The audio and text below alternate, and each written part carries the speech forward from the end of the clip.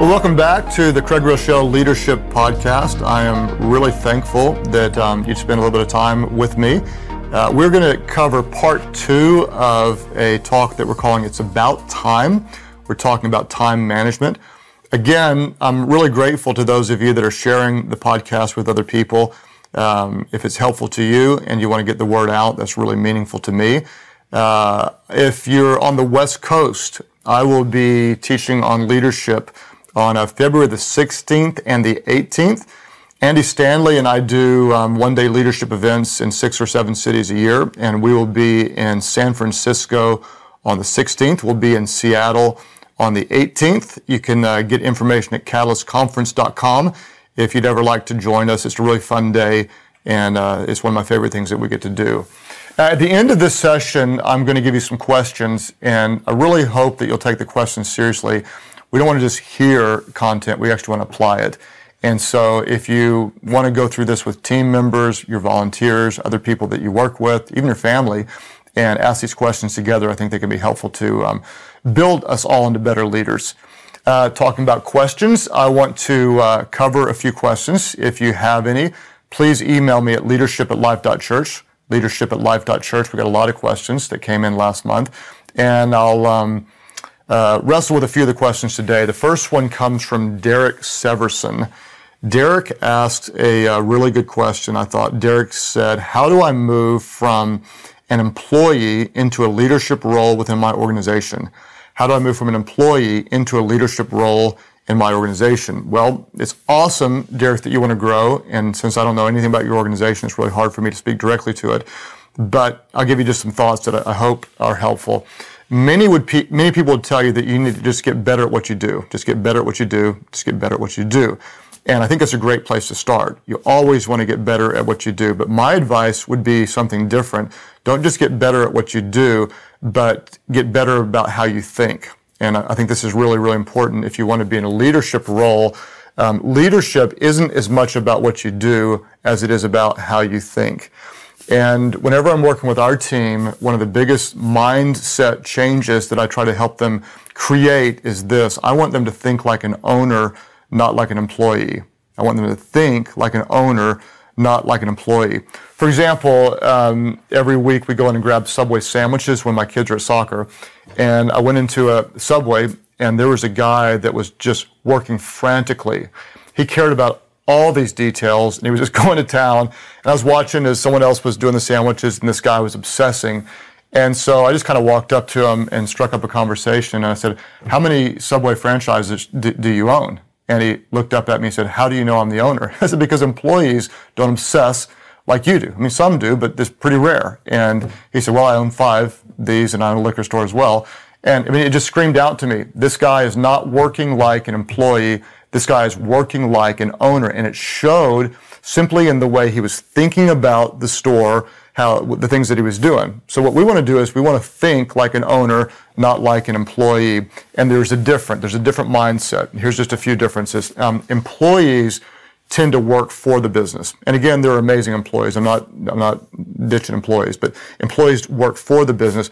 Owners work on the business. There's a difference. There's a difference in the way you think. Typically, employees will spend money. Okay, I'm going to spend this. Owners invest money. In other words, in my mind, I'm not spending money through my organization. I'm investing it in places that will bring a return. It's a different mindset. I want to put money into things that bring growth and impact lives. Employees typically want to know what's in it for me. Okay. The best employees who think like owners, they're going to say, what's in it for the business, or what's in it for my organization, what's in it for my ministry.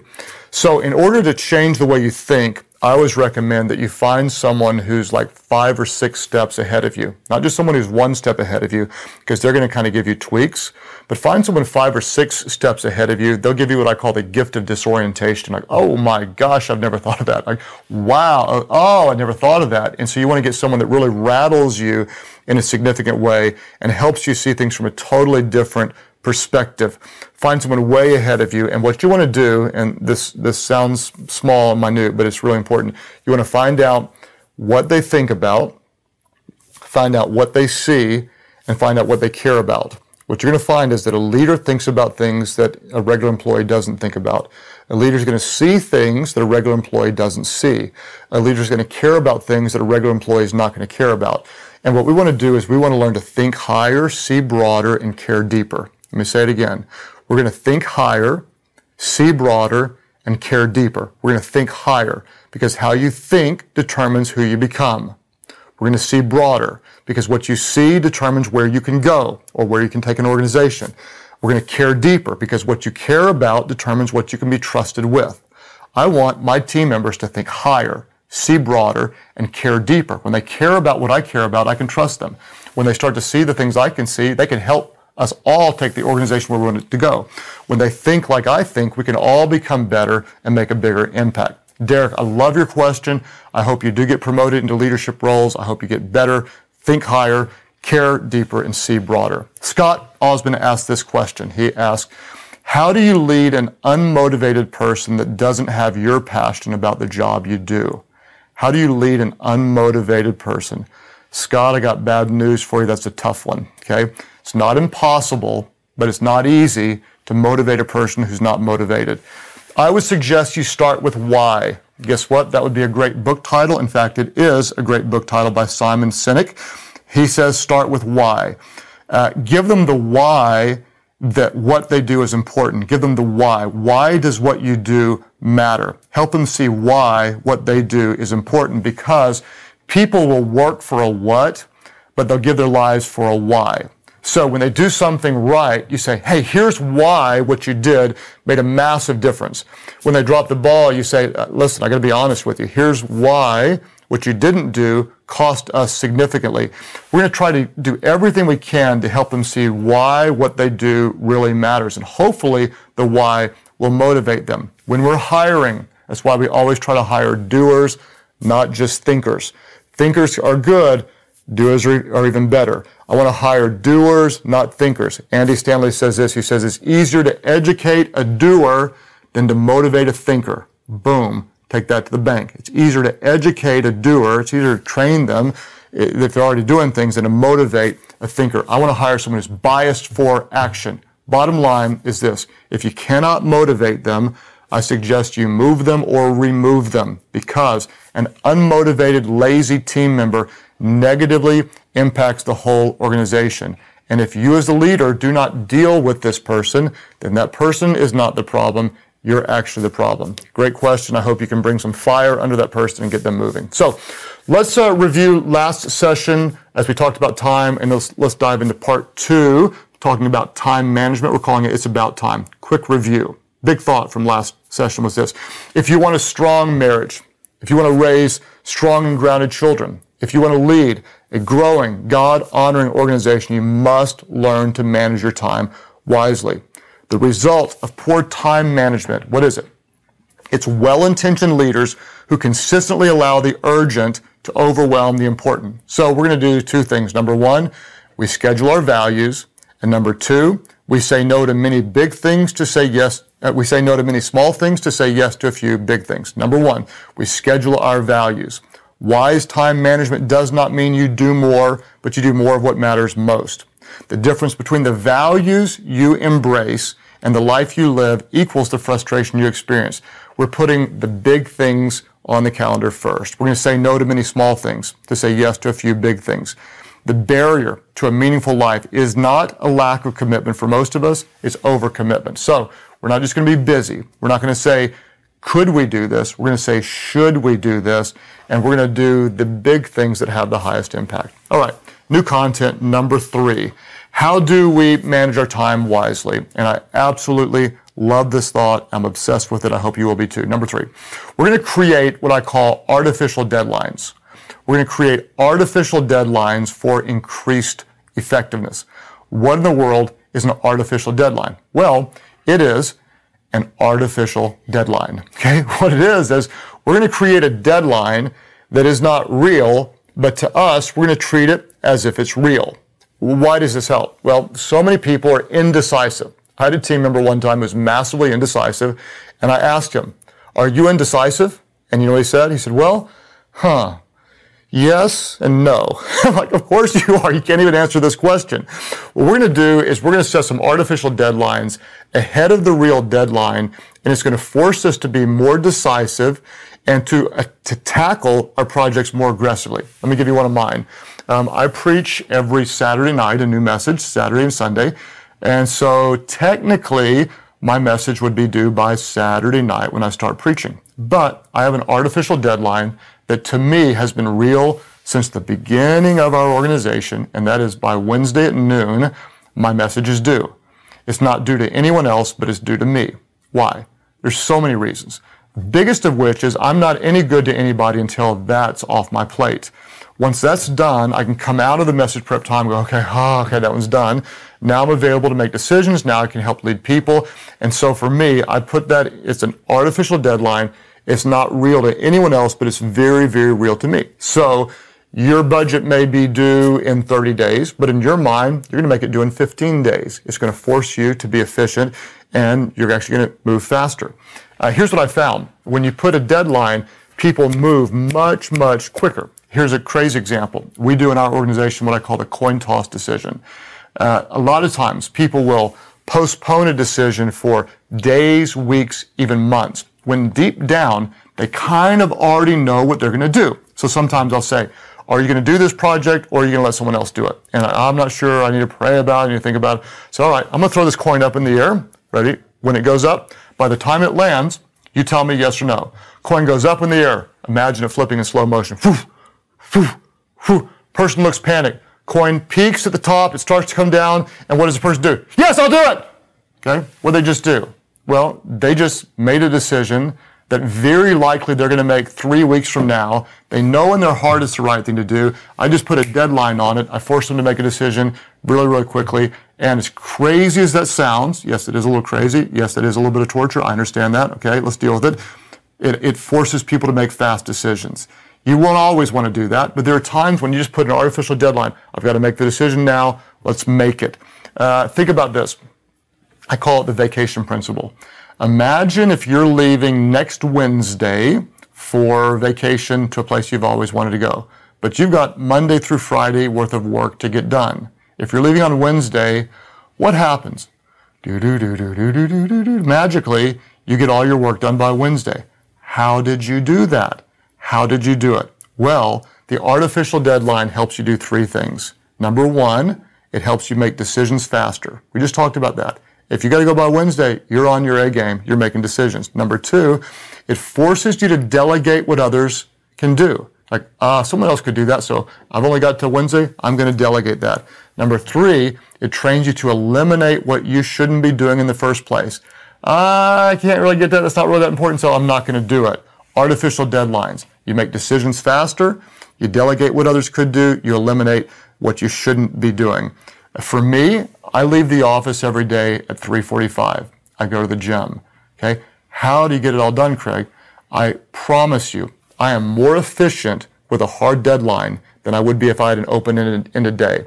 If I just simply said, I'm going to stay until I get it all done, I never get it all done. Okay? I'd be here till 6 o'clock, 6:30, 7 o'clock. I wouldn't be as fast. I wouldn't be as focused. But this artificial deadline, it trains me, it forces me, it equips me to think faster, to delegate, and to eliminate things that are not important. I am far better with a 3:45 hard day-ending deadline than I would be with an open-ended deadline. And before long, because of this, I'm going to get better results with less effort.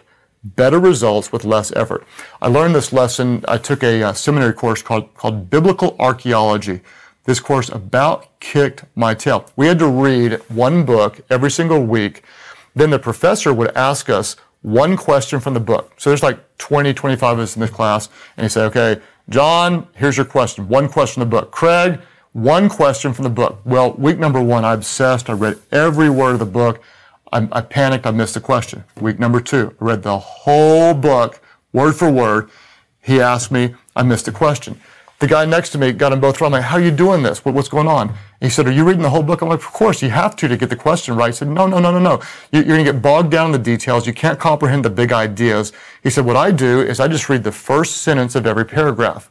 Therefore, I get the big ideas, I do it in almost no time, and I can get it right. I'm like, well, I'll try this because I'm 0 for 2 right now anyway. So the next week, I simply read the first sentence of every paragraph, and guess what? For the rest of the semester, I never missed a question. I wasn't bogged down in the details. My mind wasn't wandering. I was getting the big ideas, and what did I have? I had better results with less effort. The same thing is now true in my preaching. For years, I did what I called overcooking a message. In other words, I'd obsess about every last detail. Now, I spend a little more time preparing my heart, a little less time in front of the computer. I've got less effort and a better result. At the end, my heart is carrying the load more than just my mind. When my heart is prepared, I can take what's in my mind and do a better job. So what are we doing as leaders? We're creating artificial deadlines for increased effectiveness. We're going to have a better end result with less effort, and this can be a game changer. So, number 3, create artificial deadlines for increased effectiveness. Number 4, and this is massively important, we're going to empower others as if your future depends on it, because it does. Okay? How do we manage our time? We're going to empower others as if our future depends on it, because it does. And I'm going to do a whole 1 or 2 or 3 podcasts on empowering other people, because this is the key to leadership all day long, and we have to get this right. I heard John Maxwell say years ago, he said, if someone can do something 80% as well as you, give it to them to do. I totally agree with John, and I would even take it now, later in my leadership, I take it a little further than John did. I would say if someone could do it 50 or 60% with momentum, as well as you, give it to them. If they can do it half as good as you and they've got significant upside momentum, give it to them, let them grow into it, because over time, someone with momentum, they may start at 50%, 60%, 70%. Then one day, if that's all they're doing, they can do it 110% as well as you. Do not be afraid to delegate. A lot of times there's a problem in how people delegate. And I've talked about this before, but it's really, really important. People think I'm delegating if I just give someone something to do. This isn't the best type of delegation. Let me give you 2 thoughts. If you delegate tasks, you will build followers. And let me unpack that. Go set the chairs up this way. Go run the numbers this way. Go tell these people to do this exactly this way. Go build this for me this way. Okay, what we're doing is we're creating people who do what they're told. If you delegate tasks, you will build followers. If, on the other hand, you delegate authority, you will build leaders. There's a big difference. I want you to think about this. If we delegate authority, hey, I want you to go take this project and run with it. It's totally different. I want you to go do the research on this and come back and bring me a recommendation. It's totally different, okay? If you delegate tasks, you will build followers. If you delegate authority, you will build leaders. And this is really important. You will never attract, build, and retain great leaders unless you empower them to lead.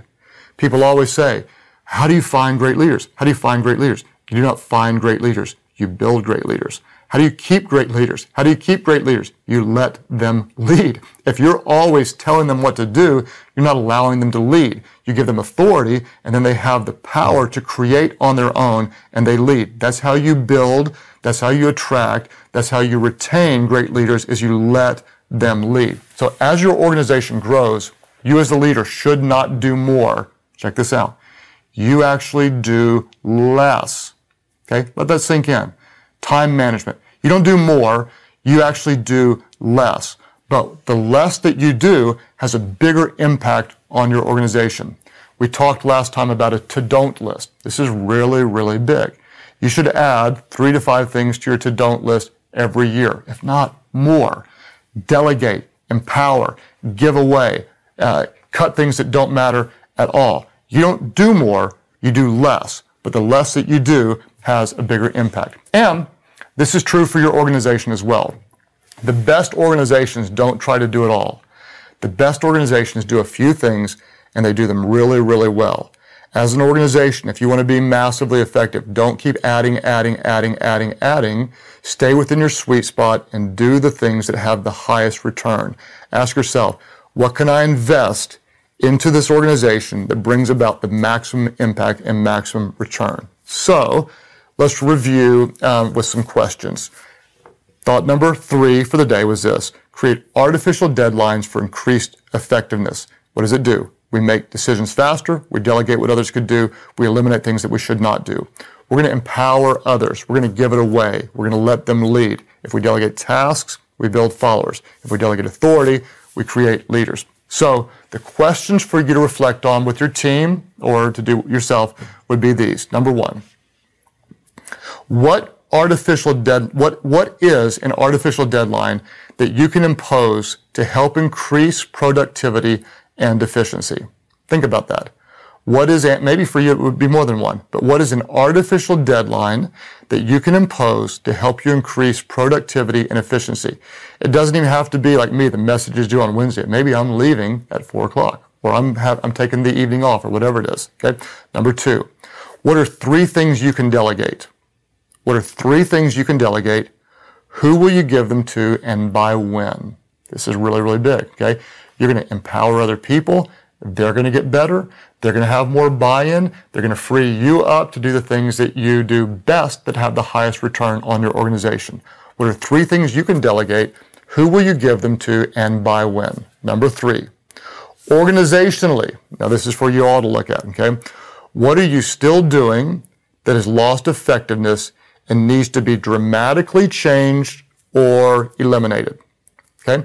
Organizationally, what are you still doing today that's lost effectiveness? Maybe it's not profitable, maybe it's not having a return, whatever it is, but it needs to be dramatically changed, or more likely it needs to be eliminated or stopped. Okay? If you want notes from this, they will be available at life.church/leadership podcast. If we can get them uploaded in time, they'll be available at craiggroeschelbooks.com. Again, if this is helpful, I'd love for you to tell other people about it. We will be back again next month on the first Thursday of the month with a brand new podcast. Remember, as leaders, be yourself. There's nobody like you. People would rather follow a leader who's always real than one who's always right.